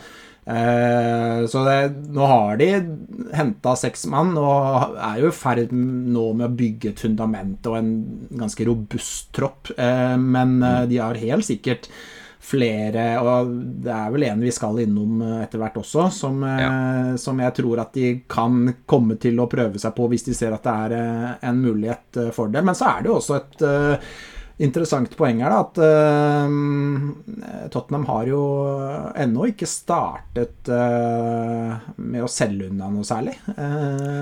Og det vil forsvinne ganske mange spillere, tror jeg, de neste ukene, og det selv om dette spillere Tottenham ikke har bruk for, så det flere av dem de kan få ganske mye penger for, altså. Så det vil komme ganske mange kroner på konto snart der, Erik, så det kan jo hende at de blir litt fristet til å hente en storfisk eller 2 til utover vinduet. Når det liksom, du kan jo tenke deg selv, da, når de har gjort ferdig handelen, kanskje vi i midten av juli, ikke sant, og så liksom det litt digg, og de tar seg en liten uke pause fra forhandlinger og alt, og så begynner det å klø litt grann i fingrene. Det liksom, de har lyst på liksom, kanskje hente en spiller til, liksom. Jeg tror det kommer flere, Jeg tror det kommer flere, Erik. Jeg tror det. Ja, men jeg tror ikke en ferdighandler om det blir 1, eller om det blir 2, eller om det blir 3, eller hva det blir, det jeg usikker på, men jeg tror nok at det kommer en signering til. Jeg vet ikke helt hva det skal være, men hvis du ser på litt posisjoner og sånt, Lars Peder, hva posisjoner det du ser for deg at en kan forsterke i nå, hvis en plutselig skal hente 1 eller 2 spillere til? Hvis vi nå sier at Spence kommer da, alt tyder jo på det. Jeg har jo fortsatt mobiltelefonen på her for å se om det kommer inn noen melding om at han har signert. Men hvis vi sier at han kommer, så vil jeg vel egentlig si at det peker seg ut 2 posisjoner. Det ene det liksom, det et eller annet som mangler i det midtforsvaret fortsatt, synes jeg. Den Langley-signeringen den kan bli bra men det liksom det fortsatt jeg føler det mangler en storfisk bak der til at vi kan være helt fornøyd, så en midtstopper, og så savner jeg en offensiv, litt sånn kreativ drivkraft på midten. Så det litt i dag, synes jeg, tendenser litt i dag, kanskje i første omgang spesielt. Altså det å kunne ha en spiller som enda bedre i den fasen av spillet, som kan fore Kane og sånn litt mer, og jeg tror det hadde vært veldig fint å få inn en sånn spillerprofil i denne troppen. Det savner jeg litt. Ja, definitivt. Og det akkurat de 2 posisjonene, eller rollene jeg har notert ned her, for å kunne forsterke det til Tottenham-laget. Så vi jo ganske samkjørte på akkurat det. Men det å få inn en kreativ midtbanespiller, en som kan enten diktere tempoet, eller åpne opp lavtliggende forsvar. Det liksom de 2 ferdighetene. Hvis en får en av de ferdighetene inn, så tror jeg en ganske mye bedre satt mot lag som antatt dårligere, altså. Og så virker det som om Conte kanskje har lyst til at den type spillerne skal kunne bekle en av rollene i angrep også, bak spissen. Så det blir spennende å se hvem som kan komme inn der. James Maddison jo et navn som har blitt linket ganske kraftig, faktisk. Eller i hvert fall det tatt seg opp de siste dagene, de linkene til James Maddison. Jeg synes det hadde vært interessant, for han kommer jo definitivt til å tilføre den kreativiteten en kanskje mangler, og han gjør laget mye bedre mot lave blokker, passer spillstilen bra også, for han jo dynamisk, kan spille fort fremover. Og så jeg spent på hvordan han vil passe inn i den 3-4-3-formasjonen. Jeg tror ikke han kan spille en 2-er på midtbanen i en 3-4-3, altså. Det blir litt for åpent, rett og slett. Det må i så fall være mot et lag en mye bedre enn, eller der en virkelig jakter skåring, skal ha han inn der. Men Maddison hadde jo vært helt ypperlig som tredjemann i en 3-5-2 på midtbanen, den mest offensive der. Og så kan han jo også spille en av posisjonene bak spissen, faktisk. Og vil utfordre Kulusevski for eksempel ganske godt der. Kulusevski, hvis det kommer inn en til, for eksempel Cy Madison kommer inn, da begynner Kulusevski å få bra med konkurranse i den rekka der med Richarlison og Madison på plass. Og så jo Madison homegrown. Det jo blitt snakket om mye det at Tottenham trenger homegrown-spillere, så den boksen tikker han også. Og så han jo enorm på dødballer. Altså han en skikkelig bra høyrefot, slår gode innlegg, farlig kontra, god på frispark, så jeg tror Gianni Vio og den nye dødballtreneren hadde digget jobbe med James Madison sin fot. Altså det tror jeg hadde vært bra. Så jeg har sett noen greier om at han samme agent som Richarlison og Heung-min Son også. Så kanskje det kan være at den agenten har foreslått noe, eller det noen linker, noen prater på gang der. Så nei, jeg synes det blir spennende å følge med. Så spørs jo hva prisen vil være da. For jeg tror Madison fort kan bli rimelig dyr om jeg skal prøve å hente han, men han hadde absolutt tilført dette Tottenham-laget noe de mangler, noe de trenger, spør du meg. Ja, det har jo eskalert litt da, praten om han siste døgnet, som du sier, og det sies jo at dette en spiller Tottenham interessert i og følger nøye med på. Har vel 2 år igjen av kontrakten sin i Leicester, så man kommer jo inn i en fase nå hvor Leicester må begynne å vurdere litt hva de skal gjøre med han. Om de skal få mye penger for han, så kanskje dette tiden å selge han på.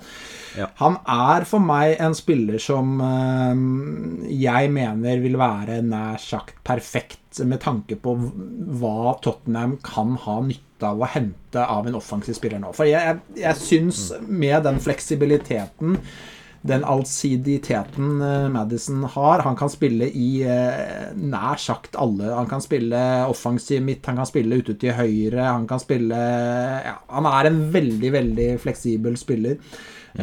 Og det tenker jeg at det bør egentlig være et kriterie for Tottenham nå når de skal hente en offensiv til, fordi at det vil ikke være alle kamper hvor de spiller med en sånn offensiv midtbanespiller, for det helt tydelig at Conte, han dyrker den 3-4-3-formasjonen veldig nå. Sett det i begge de kampene i Sør-Korea også, så har han spilt 3-4-3, og det gjorde han i alle kampene vel etter jul også, så spilte han også 3-4-3, så det betyr jo at å hente en som på en måte bare kan spille offensiv midt, det virker ikke så sannsynlig, men Madison kan fint gå inn også, for eksempel i den høyre, litt den der Kulusevski-rollen da, ikke samme spillertype, men kan liksom litt den posisjonen og komme da med sine kvaliteter og få Tottenham til å se litt annerledes ut. Hvis Tottenham ønsker å spille 3-5-2 så vil han være perfekt å kunne bruke i en fremskutt rolle. Han kan bekle mange posisjoner, Madison. Han homegrown, han på vei inn i sin beste fotballalder. Han har en veldig bra fot. For meg så står dette kanskje frem som et av de kjøpene jeg virkelig håper kommer til å skje da, hvis de skal hente en offensiv spiller til. Ja, jeg synes den veldig interessant, altså, som du sier. Han liksom mange av de ferdighetene en leter etter i den type spillere en trenger å få inn, og nå jo Christian Eriksen gått til Manchester United. Det var egentlig han jeg hadde lyst inn i den rollen. De ikke så fryktelig ulike, altså de jo litt ulike, Eriksen og Madison, men de har jo veldig mange like ferdigheter også, og jeg tror Madison kunne tilført dette laget noe som de ikke har per dagsdato, rett og slett, og det kommer til å være veldig verdifullt neste sesong, at jeg klarer å liksom dekke de behovene, de ferdighetene med Madison. Og nei, jeg tror det hadde vært en god signering, så jeg spent på den prislappen da. Jeg tror nok Leicester hadde krevd ganske mye, men samtidig 2 år igjen på kontrakter, de kan ikke kreve for mye, for neste sommer så må de jo i så fall selge han for 30 millioner pund, så de kan liksom ikke kreve 80 nå, det blir for mye. Så nei, jeg spent på å se om dette her utvikler seg, og jeg hadde likt veldig godt å se Madison inn døren, altså. Spesielt når Eriksen ute av markedet, og det ikke en mulighet lenger, så tror jeg kanskje Madison et av de beste alternativer. rett og slett. Da mener jeg, og da får de inn enda en spiller da. Vi vet jo, ikke sant, de har fått inn Richarlison som så fleksibel og kan spille i alle posisjonene på topp, og hvis de får inn Maddison som også som kan spille på så mange posisjoner på midtbanen og offensivt og også ute til høyre som jeg sa, så vet du hva, da har de har muligheten til å altså det gir så mange muligheter da på hvordan de skal se ut både formasjonsmessig, men også det der at man skal være et dynamisk lag og med mye posisjonsskifter underveis i kampen også, det gir veldig mange muligheter, og Maddison en spiller jeg har hatt sansen for i veldig mange år, og jeg så det en tweet som går sin seiersgang nå, det vel BBC som hadde en tweet tilbake i 2016 om at Tottenham var interessert i Maddison. Da spilte han i Coventry, så dette en spiller de har hatt på radaren sin i 6 år tydeligvis, og nå har de kanskje fått scoutet han ferdig og klart å legge inn et bud.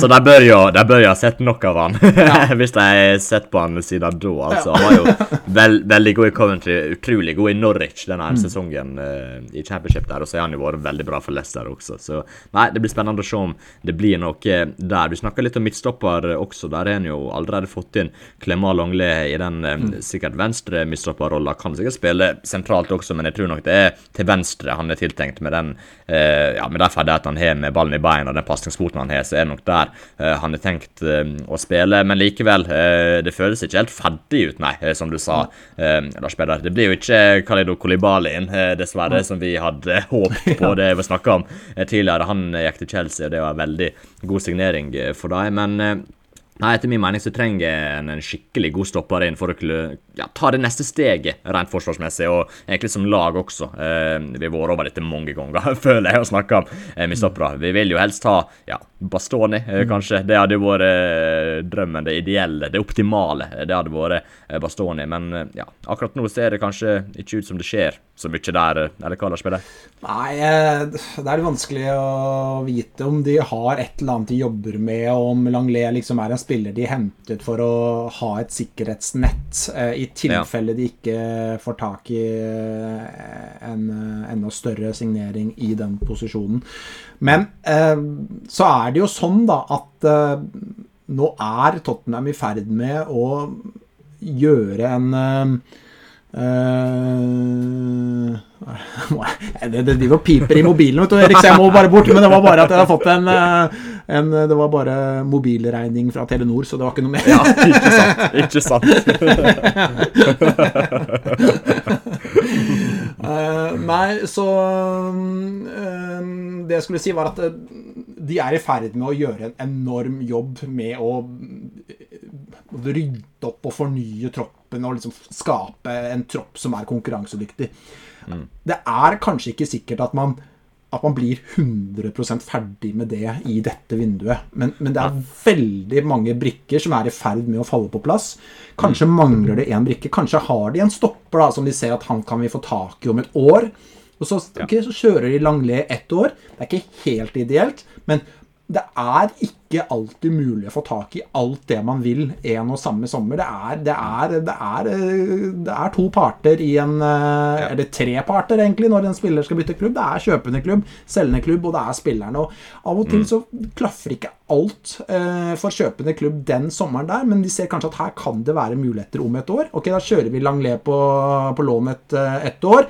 Det ikke like bra som å få inn for eksempel Bastoni, men greit nok, og så får vi han om et år, og så, jeg tenker at det kommer sikkert til å skje noe, enten senere i sommer, kanskje i januar, kanskje neste sommer, men vi får bare vente og se. Ja, rett og slett. Men nei, jeg synes det bedre å vente et år enn å bruke masse penger på en spiller enn jeg egentlig ikke har hatt veldig lyst på. Det bedre holdning. Vi så jo at Liverpool hadde jo god suksess med det når de ventet. Det var 6 måneder på å signere Virgil van Dijk. De lot seg ikke gjøre den sommeren 2017, men så fikk de hentet han til januarvindu 2018, og det ble jo rimelig bra når de faktisk ventet på den de hadde lyst på. Så det en god holdning, synes jeg, men likevel, jeg tror nok en skikkelig god midtstopper hadde tilført dette laget noe veldig veldig, veldig bra, gjort det nesten komplett. Altså, hadde jeg fått på plass disse 2 spillertypene nå som vi prater om, da begynner vi å snakke en ganske komplett stall, altså. Så jeg spent på å se om det åpner seg opp muligheter for noen av de liksom, hovedmålene, noen av de spillerne de virkelig hadde lyst på, om det åpner seg opp muligheter senere i sommer, vi får se. Men det blir i hvert fall veldig spennende å følge med på. Men spillere ut, Lars Peder. Det er ikke skjedd så mye på den fronten. Steven Bergwijn er jo forsvunnet til Ajax. Litt vemodig å se han i Ajax, tror jeg skal innrømme det. Er du enig i det, Lars Peder? Ja, jeg vet ikke, litt kanskje, men jeg tror han var såpass ferdig med Tottenham nå at det var greit at han fikk dra, og så får Tottenham inn noe bedre i den posisjonen. Sånn er det. Litt kjipt er det, men jeg velger å huske han for de 2 målene mot Leicester, og så ønsker jeg han all mulig lykke til videre. Ja, absolutt. Han fortjener å spille fast for et lag, i hvert fall, og det får han jo gjøre i Ajax nå, forhåpentligvis. Men han har jo fortsatt Harry Winks, Sergio Reguilón, Giovanni Lo Celso, Tongue Noblé, Joe Roden også har han jo i stallen. Det er en god del spillere som ikke har funnet seg en ny klubb, som jo helt soleklart er på vei ut. Tror du det kommer til å skje mye i løpet av de kommende vekene nå frem mot seriestart, Lars Peder? Ja, Winks, Reguilón, Lo Celso og Ndombele var jo ikke med til Sør-Korea, heller ikke Rodon, men Rodon var syk, så det var forklaringen på det. Men de 4 første der var jo ikke med, og det er jo, tror jeg, bare fordi at de er på vei bort. Jeg kan ikke skjønne noe annet enn det. Jeg tror alle de kommer til å dra. Dette er jo 4 spillere, altså hvis du tar Winks, Reguilón og Lo Celso, så er det i hvert fall 3 spillere Tottenham kan få ganske mye penger for, altså. Ndombele er jo det store spørsmålstegnet her. Det virker jo, ut fra det man leser litt her og der, så virker det som at Tottenham jobber ganske intenst med å bli kvittet, men at det faktisk er ganske vanskelig, og jeg kan jo skjønne han sitter på en høy lønn, og det er ikke sikkert det er så veldig lett å bli kvitt han, så jeg frykter litt at de må bare låne han ut og betale en god del av lønna et eller annet. Det er jo helt krise. Det er så trist, det greiene, altså. Husker 2019 da han kom, og liksom det var jo så store forventninger, meg inkludert, og tenkte at dette her er jo virkelig the man som skal få Tottenham helt der oppe igjen. Men også har det liksom gått 3 år, og de prøver febrilsk å bli kvitt ham, uten kanskje at det er så lett, da. Altså, der har vi kommet. Men de andre der tror jeg det er ganske lett å få solgt. Der tror jeg egentlig det er helt greit at ting tar litt tid, fordi at de prøver å presse opp litt pris, og kanskje kommer det flere klubber på banen, og det kan bli litt budrunder, så det vil nok forsvinne folk og følge Bergwijn ut ganske snart, tenker jeg.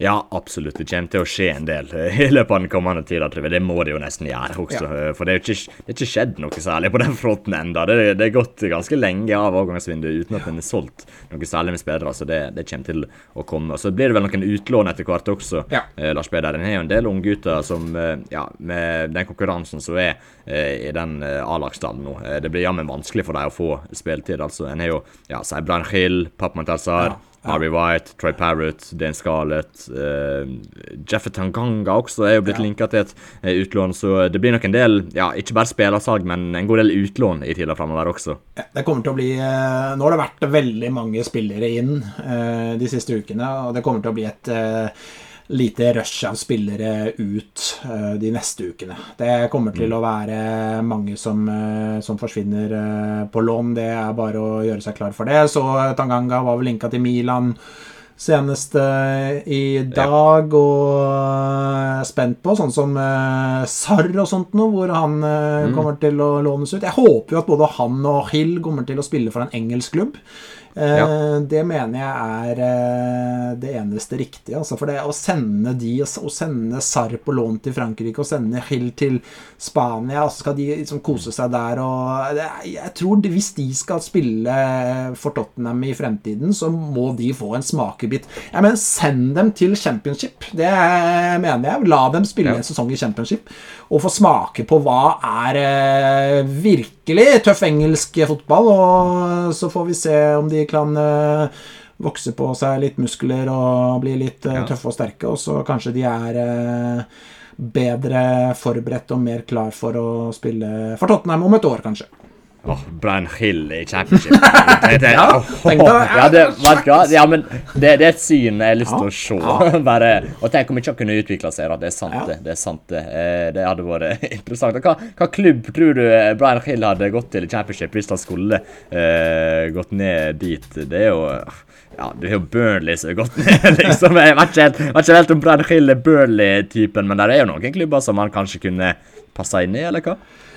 Skal vi kjøre en sånn liten kaste ut her da? Skal vi si at Brian Hill kommer til å spille jeg kjører hva tenker jeg, skal vi se, jeg skal være litt gjennomtenkt der. Jeg tror han kommer til å gå til Preston. Til Preston, ja. Du vil flytte han lenger nord I landet, ja,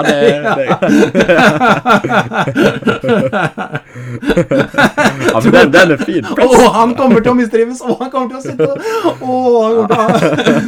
dette blir ikke men jeg står for den. Preston på også Pape Sarr, da sier jeg Stoke, ja. Faen meg, stakkars karer da. Vet du hva? Jeg tror Brian Hill han skal få bli værende I London, så jeg sender til QPR rett og slett, så han skal få spille på Loftus Road. Det tror jeg passer Brian Hill fint. Ta opp arvet til Adel Tarapt på Loftus Road.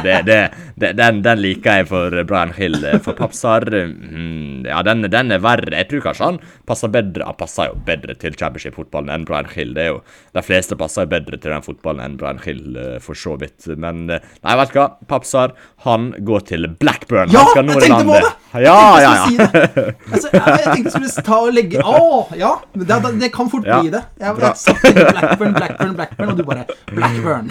Ja.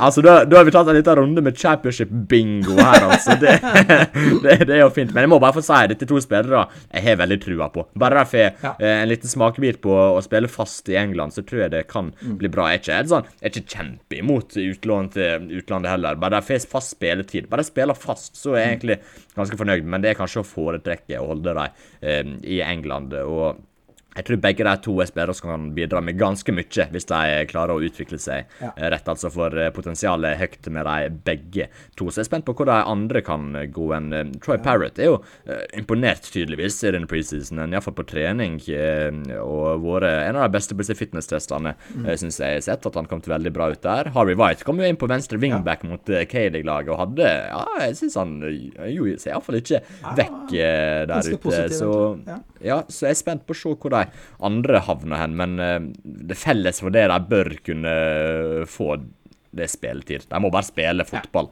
fast. Det må være hovedmålet når jeg sender dem ut på lån.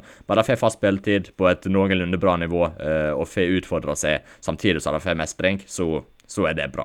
Ja, jeg enig, og Parrott har jeg litt forventninger til denne sesongen her. Jeg håper han havner I en overleit championship-klubb. Det tror jeg det passet han ganske bra. Der kan QPR kanskje være en sånn middelhavsfarer kanskje I championship som kan det hvor han får spille en del, og jeg tror det kan være et fint steg for han å ta denne sesongen her, altså. Ja, absolutt, fra League One og opp. Det hadde vært fint for Parrott. Før vi gir oss I dag, Lars Peder, så har vi jo, I hvert fall jeg så luftet den tanken til det for et par dager siden her. Det å prøve å spå startoppstillinga mot Southampton nå 6. august. Det jo første seriekamp for sesongen, Southampton på heimebane der, altså. Det jo litt interessant å se om vi klarer å treffe på hvem som blir satt opp på den startoppstillinga nå 3 veker før kampen skal spilles. Så vi kan egentlig bare starte bakfra da. Jeg tipper vi samme keeper, ikke vi det? Ja, det vel Hugo Boss som står I mål, det ikke det? Jo da, absolutt. Høyre midtstopper, der har jeg satt opp Christian Romero, du enig? Ja, Romero. Ja, midtre midtstopper, der har jeg Eric Dyer, du med på den? Jeg med på den, Dyer I midten. Ja. venstre midtstopper, der har han jo noen alternativ nå. Vi har snakket litt om Longley og litt sånn. Davinson Sanchez har jo spilt der, og oi. Men nei, Ben Davies er satt opp der. Har du samme eller noen andre? Ja, jeg har Ben Davies også på venstre stopper. Men på høyre wingback, Lars Peder, der skal jeg spørre deg først. Hvem har du satt opp der? Da begynner det å bli litt vanskeligere, synes jeg. Ja, den er mer interessant. Ja, det er mer interessant. De 4 bakerste der var jo ganske greie. Nei, vet du hva? Jeg har en sånn følelse her, Erik, på at det har kommet veldig mange nye til Tottenham i sommer. Jeg har en liten følelse av at Conte kommer til å fase inn de nye litt sånn etter hvert, og at det kan hende han ikke ønsker å gjøre for mange forandringer samtidig. Vi vil nok se noen nykommere, kanskje, i den første elveren, eller startoppstillingen i første seriekamp, men neppe 6 spillere. Så jeg tror faktisk, for å ta den høyre wingbacken, jeg tror Matt Doherty spiller første seriekamp, altså. Ja, men den er interessant, og nå har jeg satt opp dette laget, jeg skrev det ned, og vi har ikke snakket om dette her, så vi vet ikke hvem den andre har, men jeg har også skrevet opp Matt Doherty, så jeg tror nok han starter den første serierunden, mens Spence kommer seg litt inn i spillestilen, inn i livet som Tottenham-spiller under Conte. Han trenger nok fort litt tid på det, så jeg tror Doherty starter der, og jeg har tatt litt sånn samme tilnærminger ellers i laget, også den sentrale midtbanen. Jeg kan bare si at de 2 jeg satt opp. Bentancur virker akkurat nå ganske bankers, så jeg tror han kommer til å spille der. Og så har jeg satt opp, jeg luftet jo tanken om Oliver Skip tidligere, at han kanskje kunne ta den, men jeg har satt opp Højbjerg, altså, for jeg tror han kommer til å løfte seg etter hvert. Har du samme midtbane du og Lars Peder? Ja, jeg har også Bentancur og Højbjerg, så hadde Bizuma vært litt mer i rute nå, ikke fått den covid-sykdommen og spilt litt i Sør-Korea, vært litt lenger fremme da, i preseason enn det han er nå, så er nok det en spiller av de nye jeg veldig fort kunne sett for meg at spilte første serierunde. Det kan godt hende han gjør det fortsatt, men jeg synes også Bentancur virker veldig sterk, og jeg har litt vanskelig med å se for meg at Højbjerg settes ut i første matchen der når status er som den er på Bizuma. Skip er en liten joker selvfølgelig, men nei, jeg tror det blir Bentancur og Højbjerg. Ja, venstre wingback da, Lars Peder, den synes jeg er tricky, altså kanskje den jeg stusser mest i. Hvem har du satt opp der? Nei, jeg har satt opp Sessignon, altså. Det er det, ja. Ja, jeg har det. Hva med deg? Ja, men gøy, da har vi første endringer, for jeg tror kanskje Perisic kommer. Det var bra det, for jeg tippet vi lik fronttrio, skjønner du, så det var bra vi hadde noe litt annet der. Så det er rett og slett der dette tips, eller disse 2 elverne står mot hverandre. Det er på venstre wingback. Slaget blir avgjort, Lars Peder. Ja, det er det, og det, jeg ser jo, jeg vil jo tro at vi har Son, Kane og Kulusevski foran der, begge to. Det betyr jo, jeg ser jo nå, det var jo egentlig litt ubevisst, men jeg har jo faktisk ingen nykommere i startoppstillingen min. Så dette er jo samme laget som vi så i hele vår, så vi har vært med på tidenes kjøpefest i sommer, og ingen nykommere å se fra start i første serien. Det er jo litt spesielt da. Så nei, men jeg skal si at jeg skal være ærlig og si at jeg håper Perisic spiller første kamp der. Han er vel, han har jo slitt med en skade, men har jo vært på benken, har jeg skjønt, senest i dag, så han kan jo ikke være langt unna. Så det er lov å håpe at han kanskje får spilt de neste treningskampene og blir klar. Så jeg håper på Perisic, men jeg tror på Sessignon.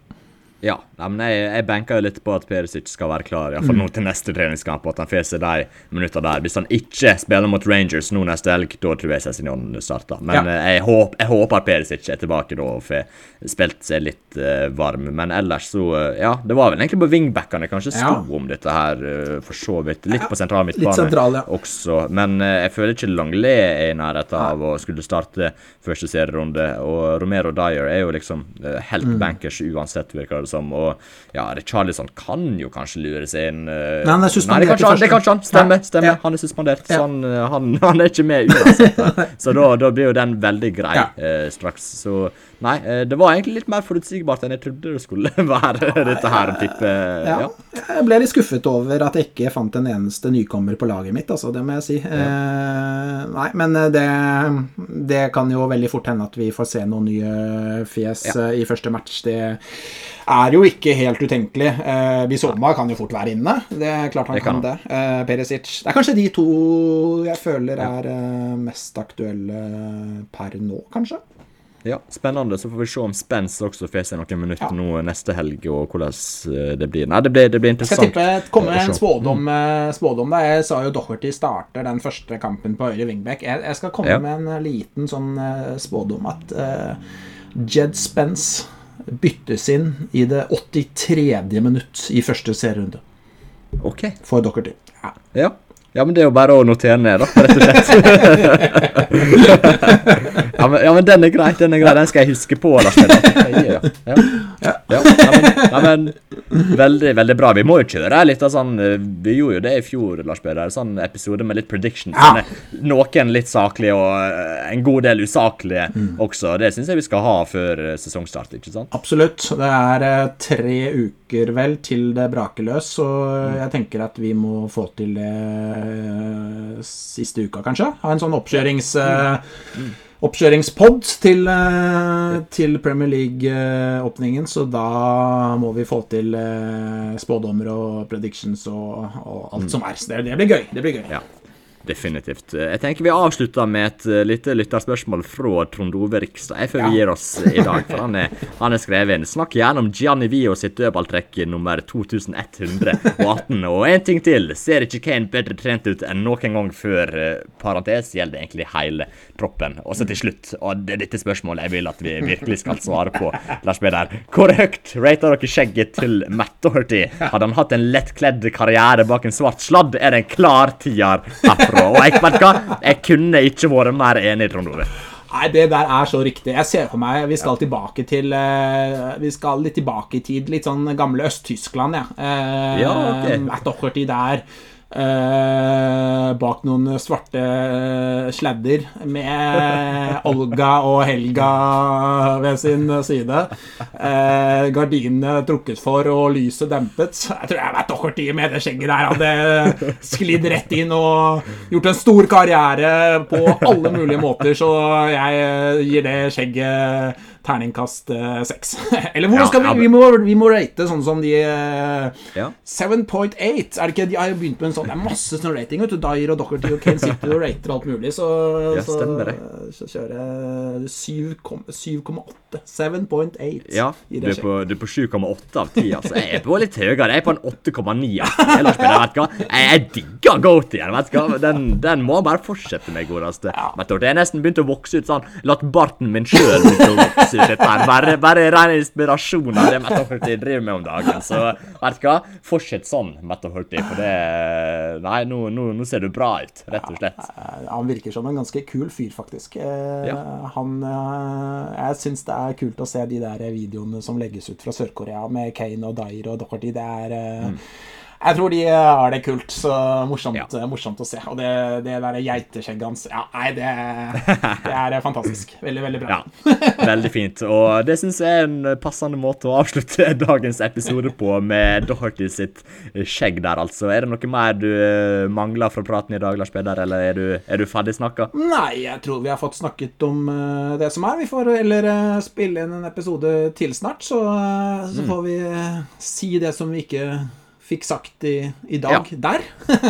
Men rett og slett vi får gjøre det, så tusen hjertelig for at dere lytter på, kjære lyttere, og så høres vi igjen veldig, veldig snart. Ha det godt! Ha det bra! Tottenham på 12 presenteres av Erik Heimdal og Lars Peder Karseth Hellerud. Du finner oss på Spotify og andre steder der du lytter på podcast.